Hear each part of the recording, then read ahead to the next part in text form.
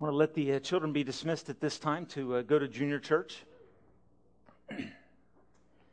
And I'd like you to turn in your Bibles to the book of Hebrews chapter 10, and then we're going to flip ahead to 1 Peter chapter 4 in a few minutes.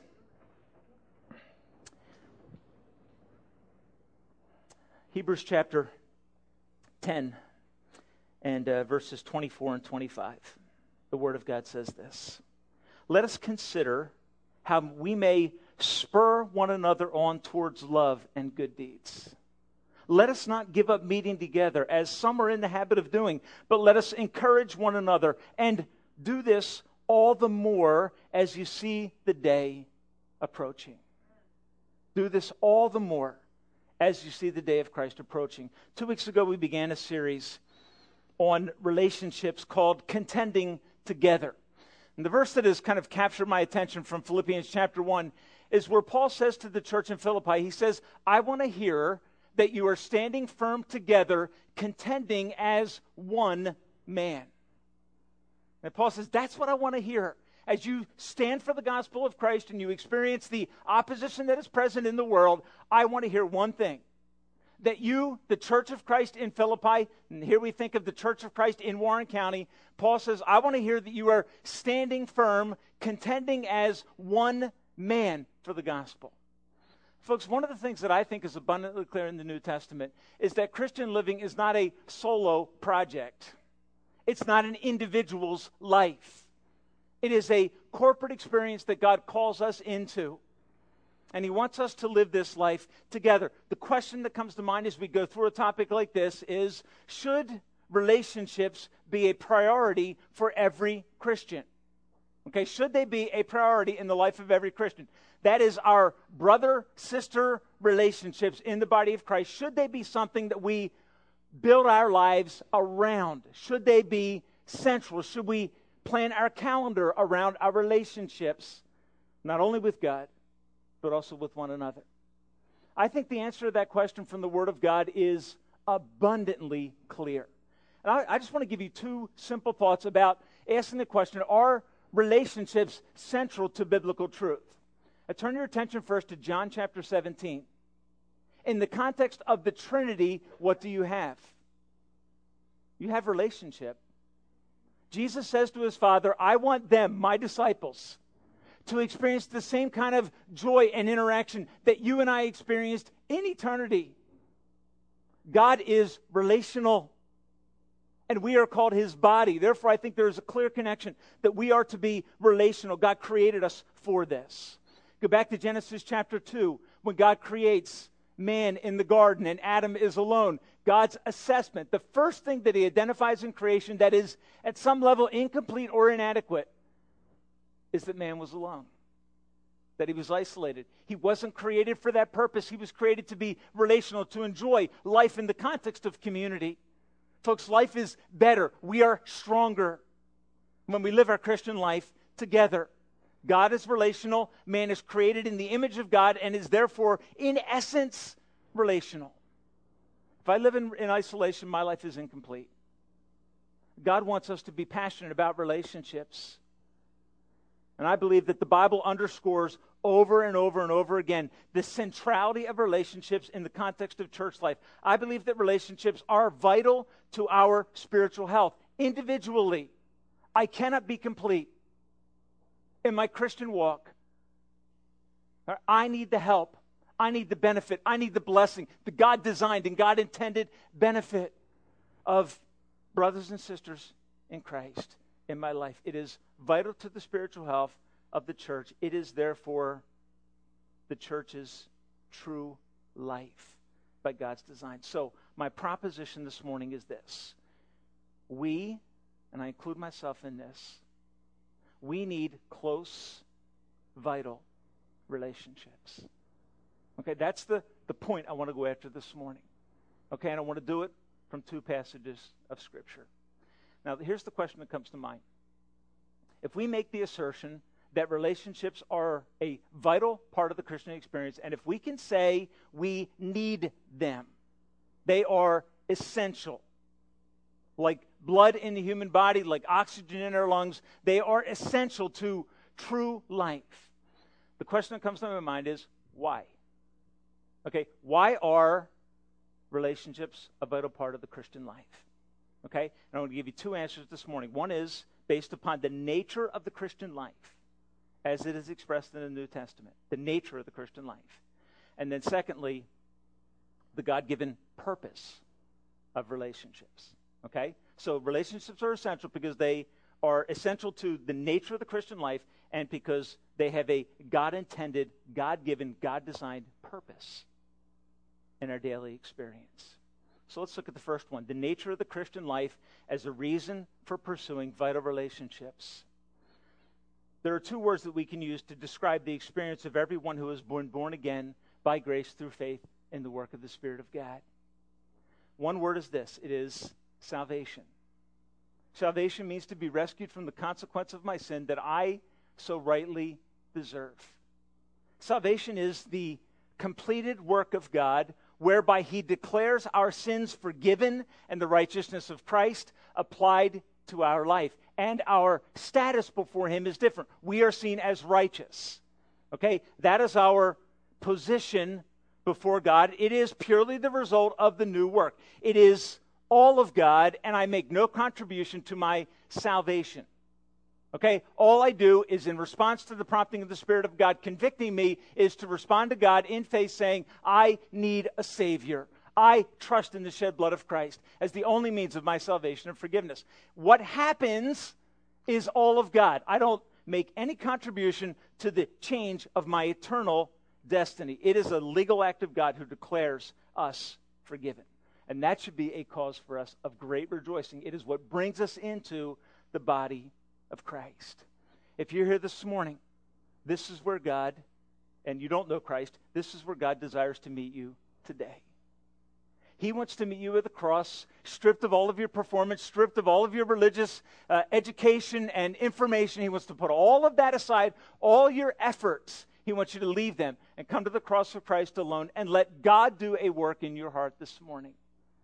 Salvation is the completed work to which I make no contribution, and yet my eternal destiny is forever changed. Hell is avoided, and heaven is gained.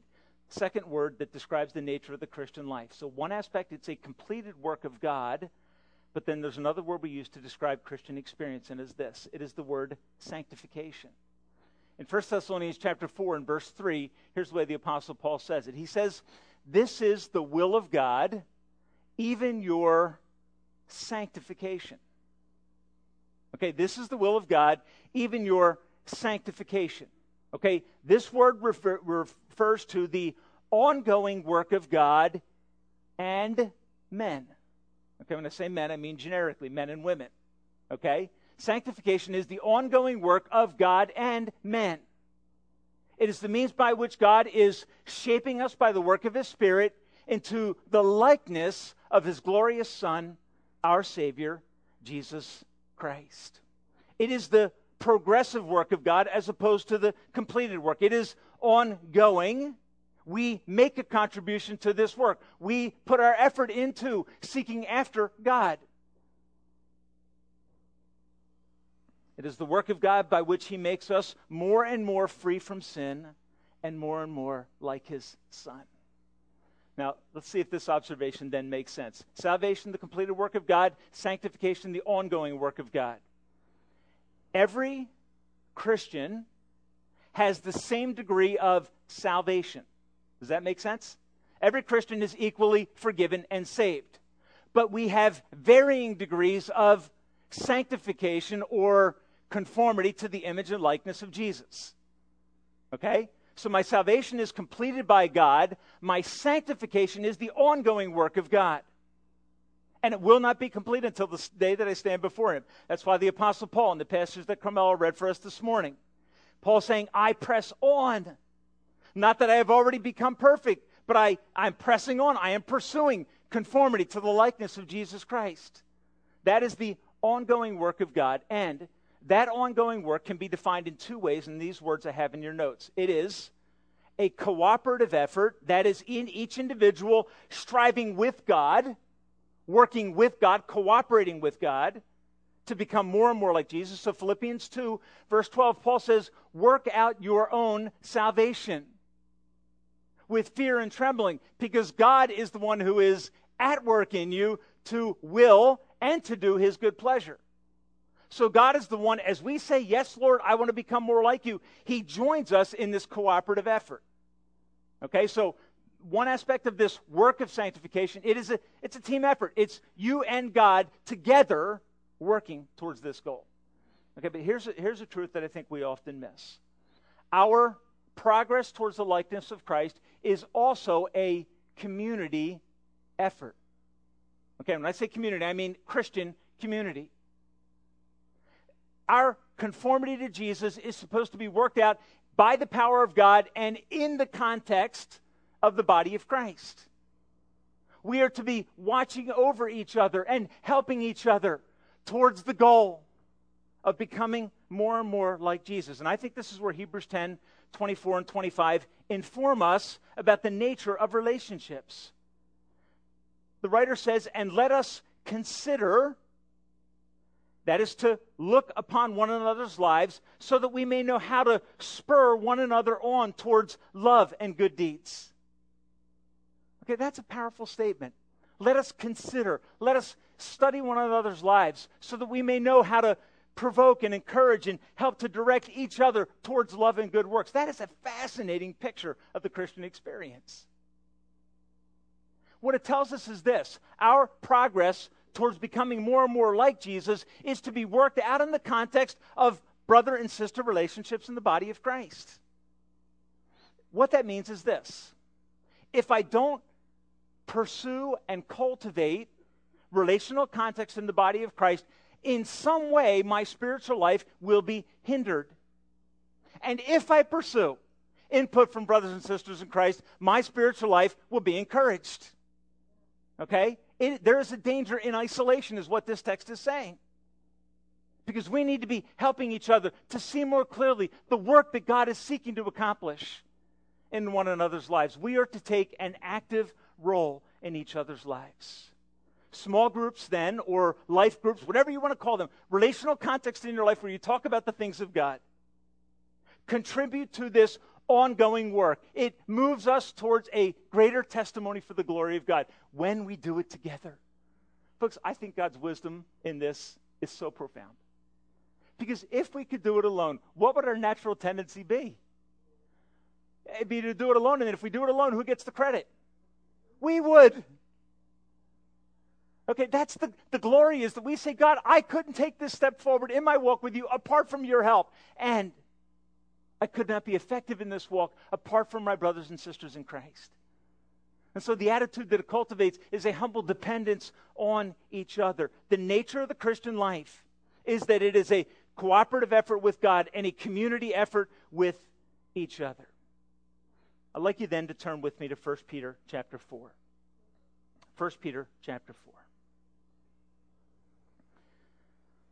Why small groups? Well, the nature of the Christian life says the Christian living in growth and effectiveness is a community effort. The second thought is this: that there is a God-given purpose for relationships. All right, there is a God-given purpose. I'm going to identify 4 of them. There are many others that we could identify, even from the text that we'll be looking at. Let's begin reading in verse 7. And I hope you see the first sentence at the beginning of verse 7. Sounds an awful lot like what's at the end of Hebrews 10:25. The end of all things is near. Okay? That is the starting point that launches into discussion about the nature and importance of relationships in the body of Christ. The end of all things is near. Therefore, be clear-minded and self-control so that you can pray. Does that sound familiar? Okay, you should be thinking of the Garden of Gethsemane on the eve of the crucifixion. The author of this text, from a human perspective, is the one who heard those words from the lips of his Savior and did not heed them. And the result was a colossal failure on his part. Peter remembers those words, and he says to every one of us as Christians, the end of all things is near. We are in the final phase of God's work prior to the coming of his kingdom. Guard your heart. And the assumption that leads into the discussion about relationships that are helpful with one another, the assumption is that we are watching in prayer, that we are expressing our dependence on God, as we talked about in our adult Sunday school class this morning. We are practicing dependence so that as we depend on the Spirit of God, we become instruments of encouragement to each other in this community effort of becoming more and more like our Savior, Jesus Christ. The God-given purpose for relationships then begins to unfold in this text. The first one, and just reflect back on Hebrews 10, 24 and 25, the first one is to encourage each other's progress. Means take responsibility for one another's growth in the context of Christian community. Growth occurs, progress takes place in the context of community and not in isolation. All right, here's the danger of isolation, of living independently in Christ. The danger is I will not see my blind spots. Okay, I will have areas in my life that never get addressed because I'm living in isolation. Let me just illustrate this in one way. If you have opportunity to be around a husband who genuinely and affectionately loves his wife, and you're struggling with that in your own experience, for whatever reason, the things that come up in our lives, you spend time with a brother in Christ who passionately and affectionately loves his wife.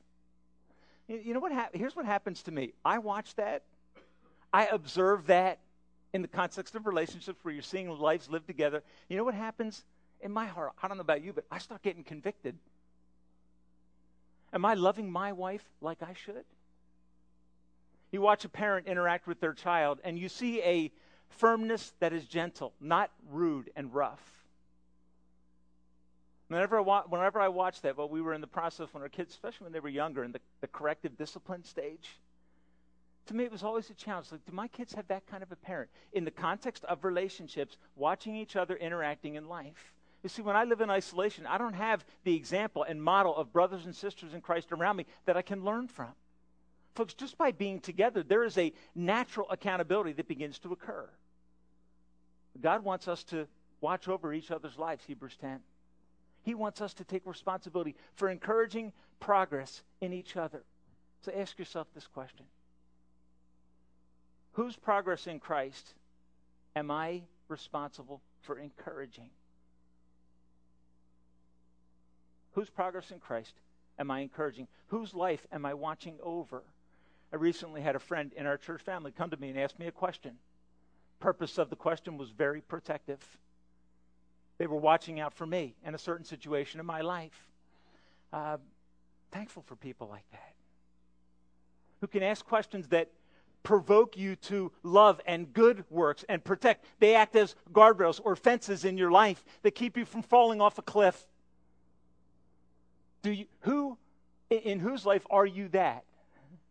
That guardrail, that protective barrier that helps them to continue to experience progress towards the likeness of Jesus. See, folks, all of us should have this in our lives. God-given purpose for relationships, to watch over and encourage each other's progress. And you know what that takes? That takes a selfless life. It takes a life that doesn't think that it's all about my happiness and my desires and my goals. No, it sees the Christian life as a community effort where we reach out to and encourage and help each other. Second purpose that comes out now in 1 Peter 4 and verse 8. Peter says this.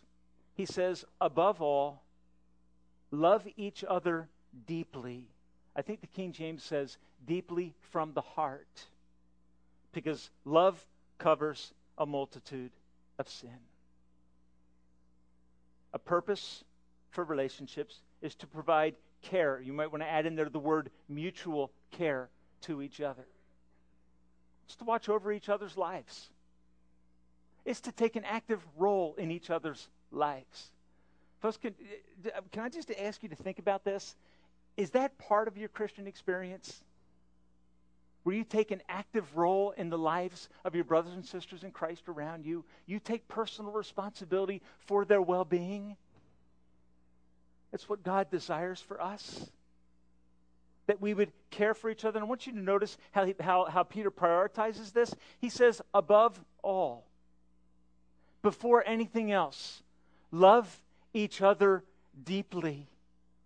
Which points to the priority of love, that it is essential. And it's fascinating, isn't it, that Jesus can say, love your neighbor as yourself, and when you do that, you fulfill all the commands of God? When you are sacrificially committed to the encouragement and care and protection of your brothers and sisters, everything else is going to come into line.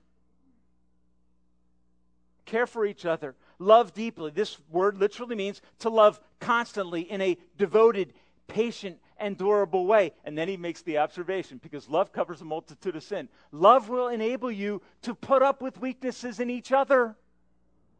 Love will enable you to experience failure on the part of a brother or sister in Christ towards you and still be able to reach out and love them. Folks, isn't that what marital love does? You know, in marital love, you don't have the option of walking away if you take a Christian perspective. If your mate fails or gets angry or blows up or whatever it is, you have a commitment, and that love restrains and controls and protects the relationship, and by the grace of God will make it stronger.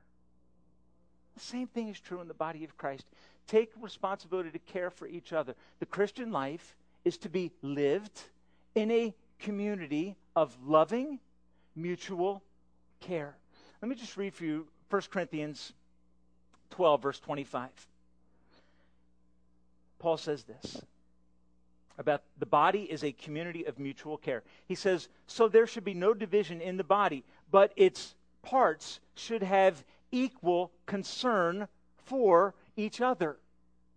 That means someone has your back, you have someone else's back, and when that's the case, everyone in the context of those relationships is protected. Your physical body responds in that way to injury. You can have a very small injury that is somewhat deep and strong. Your whole body will shut down. If you've ever had the experience of doing something to a fingertip, you find that your whole body reacts, begins to shut down and focus on meeting that need. Folks, that's exactly how God wants things to work in the body of Christ. He wants us to live in a context of mutual caring community. Here's the way he says it in 1 Corinthians 12:26. If one part suffers, every part suffers with it. If one part is honored, every part rejoices with it. So that we grieve together and we celebrate together. It's a community of mutual care and concern. I believe that can only happen in the context of personal relationships. Think of the pattern of Christ with his disciples. He sent them out 2 by 2. Paul had Timothy. But it's interesting, we always say that, but have you ever read the end of 1 Corinthians 16? You ever read the end of Colossians? Paul had Timothy and Titus and Barnabas and Ananias and Sapphira. I mean, you can go, Paul surrounded himself with a community of mutual care and concern. I'm pressing on towards the goal. Are you doing that alone, Paul? Oh, absolutely not. And I think Paul's idea, where would you ever get the notion that Christian living, the body of Christ, is to be done individually? It's a corporate community experience. David had his Jonathan. Daniel had 3 friends. We always talk about Daniel in the lion's den. Did Daniel do those things alone? No, he surrounded himself with 3 brothers who were strong. Ruth had a Naomi. Esther had a Mordecai. You just go through it, this mutual care, provoking each other to love and good works. Because God doesn't intend for us to live this life in isolation. He doesn't want us to do it alone. And let me just draw this to an application. I think, and I believe with all my heart, that Sunday morning gatherings are overrated by most Christians. Okay? I believe that Sunday morning gatherings are overrated by most Christians. Say, Tim, how do you know that, or why do you believe that? Because I watch the patterns of most Christians. And for many, Sunday morning tends to be the only time they encounter the body of Christ. Now, I want to tell you something. You can't watch over each other's lives in 1 hour on Sunday morning. There is a purpose for this, corporate worship, proclamation of God's truth, so that we can be challenged to love and good works. But where is that going to happen? Do you see? And so what we need to do is to cultivate in our lives, in our personal lives, a context in which this mutual care and concern can actually occur. And the plain conviction of my heart is that it requires more than a 1-hour commitment on Sunday morning to be a vital part of the body of Christ. God expects more. And folks, let me say this as a qualifier, because obviously we're trying to work on an emphasis on raising up life groups, care groups, small groups within our church family. You may have this going on in your life in an unofficial way, meaning in a way that's not officially recognized by the church, and that's awesome. And if you have that in your life, you don't need to jump into other things.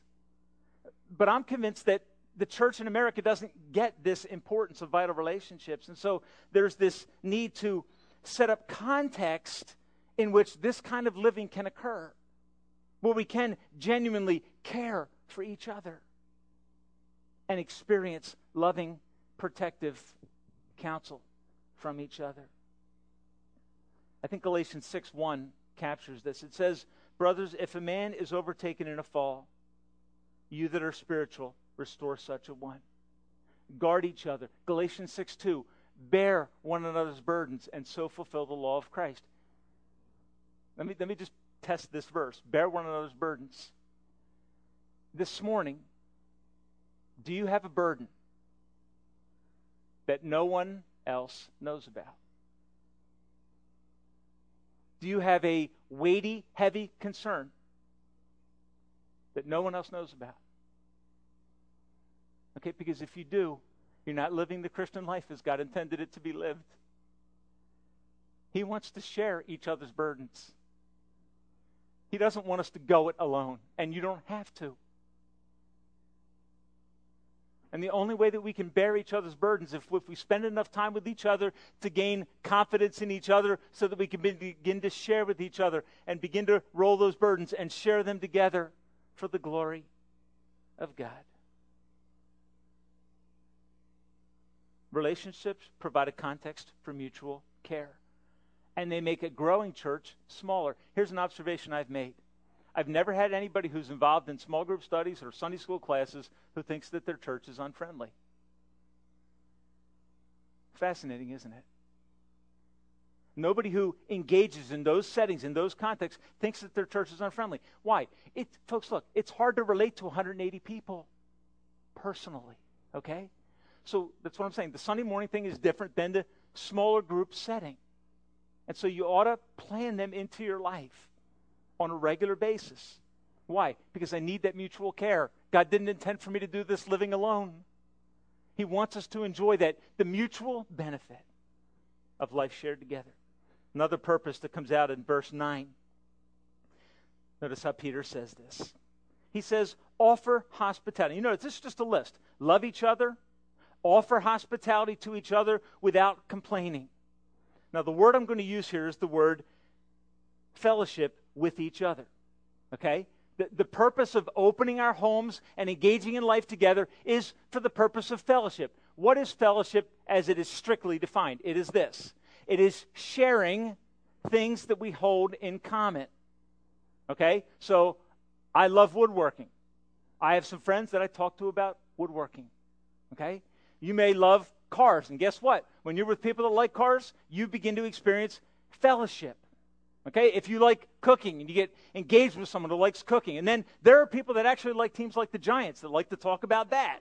Okay? Harder to understand, but you know, of course, if you're an Eagles fan, you're feeling like psychologically disturbed this year. That's fellowship. It's like, hey, Corey likes airplanes. I like talking to Corey about airplanes, so we fellowship over that. Let me make something clear, okay? When we get together and we talk about all those things, do not think that you are experiencing Christian fellowship, okay? Don't let small talk substitute for what God means when he talks about fellowshipping with each other. He has something greater, something more encouraging than talking about the things that we love. He has what Carmelo talked about this morning, that I would boast in nothing like I boast in the cross of Christ. Okay, we have something glorious to share with each other. And this takes work. We need to share our joy in and our relationship and our walk with God with one another. That's biblical fellowship. It's talking about striving and fighting against sin and seeking to love our wives and wives seeking to love their husbands and parents talking with each other about how to raise their kids in the nurture and admonition of the Lord. That's what fellowship is. How is God impacting those things in your life? It's when we intentionally say, okay, enough of the small talk. Let's get down to the, to the bones and to the sinew and to the muscles and to the flesh of what it means to be in Christ.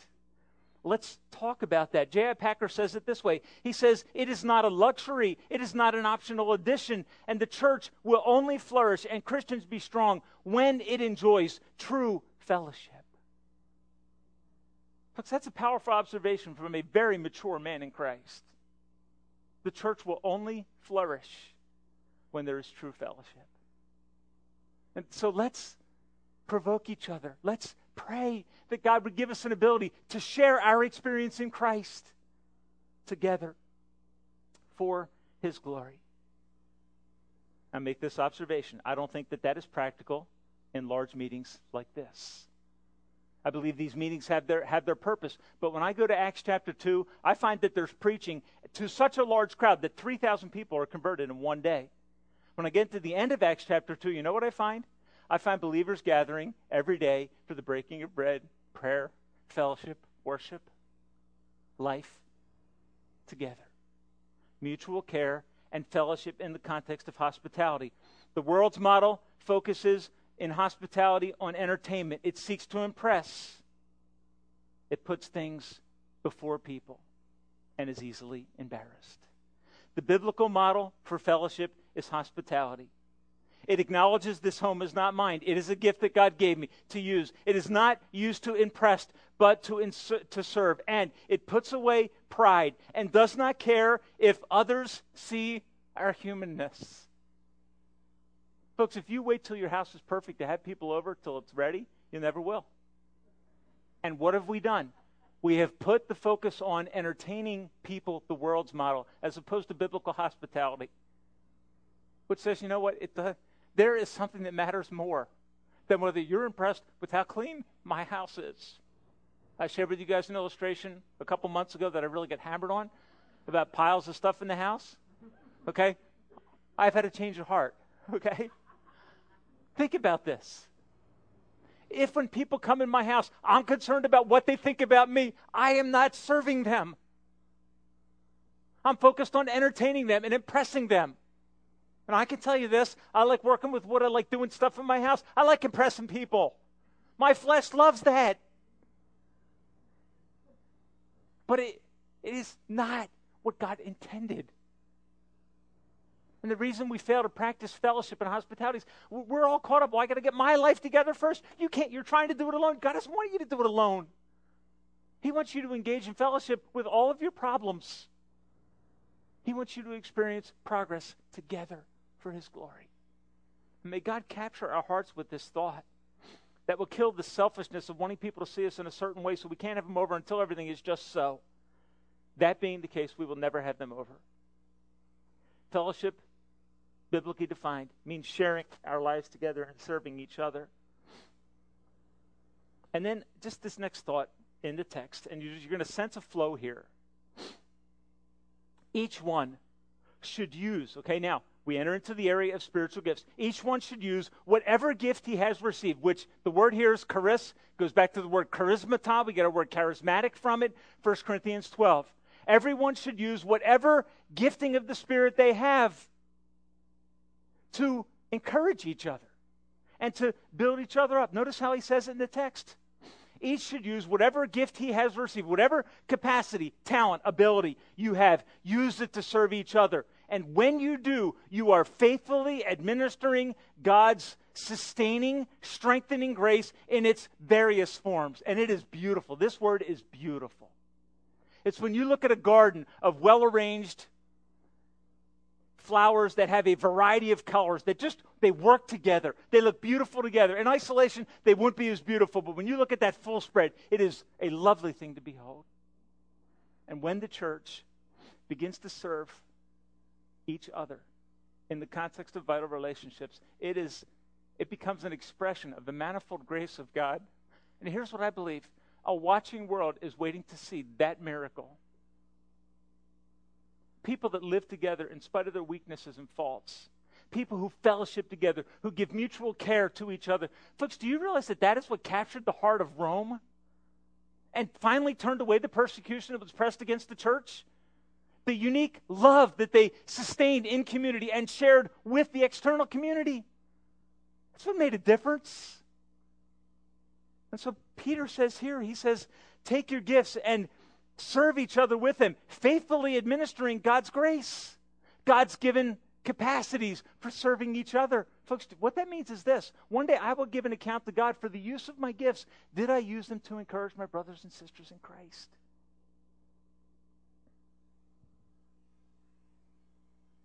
Fourth purpose for relationships, according to this text, I believe, is to keep serving each other in the power of the Spirit, using gifts that are sovereignly distributed by God according to a plan that He has and that He wants us to be part of. 1 Corinthians 12:7 says they are given for the common good. The goal of our gifting, I think Peter could not be clearer, so that each one will serve and build up others. What that means is this. It means that I am to give mutual care in the power of the Spirit, and I am to receive mutual care in the power of the Spirit. Folks, if God has gifted each of us with capacities to encourage each other, every believer, then that means that every believer has a responsibility to help others and to receive help from others. Does that make sense? It just becomes, if we're all to be serving, the question is who? And I think the text is very clear, that our service should be devoted to each other so that we can grow for a purpose that I think is profoundly borne out in verse 11. Just listen to what this says. If anyone serves, he should do it with the strength that God provides, so that in all things God may be praised through Jesus Christ. To Him be glory and power forever and ever. Amen. You know, what's exciting Peter in that case? Why this doxology? Why this statement of praise, high praise? What is he envisioning? He's envisioning the church living together, serving each other together in the strength that God provides, so that when it's all said and done, we just go like this. We say it's all due to His grace. It is due to His mercy. It is due to the gifts that He gave to sustain and strengthen and encourage one another. The end goal of relationships is the glory of God. And what I want to kind of put the accent point on in conclusion is this. It is that in verse 7, Peter says, the end of all things is near. And then he launches into this discussion about relationships. And in verse 12, he picks up the theme again. Dear friends, do not be surprised at the painful trial that you are suffering, as if something strange, foreign were happening to you. And I go back to Hebrews chapter 12. Provoke each other and encourage each other all the more as you see the day approaching. Why does the writer of Hebrews say that? And why does Peter make that the emphasis here at the end? The end of all things is at hand. Thought that ran through my mind is that phrase from the Lord of the Rings trilogy. Right? In light of the fact that the end of all things is at hand, the fellowship, the group that was working together for the cause, became vital. Stick together. And when there were people that became traitors, it was heartbreaking and it hurt the team. But those that stayed faithful experienced a glorious victory, and so it is in the kingdom of God. God wants us to enjoy relationships because He designed us to work in that way. And because our relationships have God-given purposes, and when we embrace them, He will be glorified in His church. And folks, let's just be honest. When God is being glorified, we as His children experience a heightened joy. When we're encouraging each other, helping each other, loving each other, forgiving each other, serving each other, and God is being glorified in that context, there is a joy that comes to the Christian experience that is unparalleled. It's not an emotional high. It is a sustained, deep foundation. And it is owing to the grace of God. If you're here this morning and you don't know Christ, The first part's for you. Salvation is the completed work of God that is offered to you through Jesus Christ. All you need to do is to come and say, God, I believe. I believe that I am a sinner. I believe I make no contribution to my eternal salvation. It is only through the shed blood of Christ that I can be forgiven and experience his righteousness applied to my life. If you're here this morning, if you've never experienced that, everything else I'm saying to you is for later in your life. Come to know him. Come to trust him. Know him as we sung about him this morning as your Lord and Savior. And if you know him, God by design has called you into the context of community. And I believe he means more than just what happens here on Sunday morning. So as your pastor, as your shepherd, I'm poking away at you, okay? I don't want you to get involved in relationships because you feel guilty because you're not in them. My desire is that you would desire them and want them for the glory of God so that you might experience growth together in the body of Christ. Let's pray together.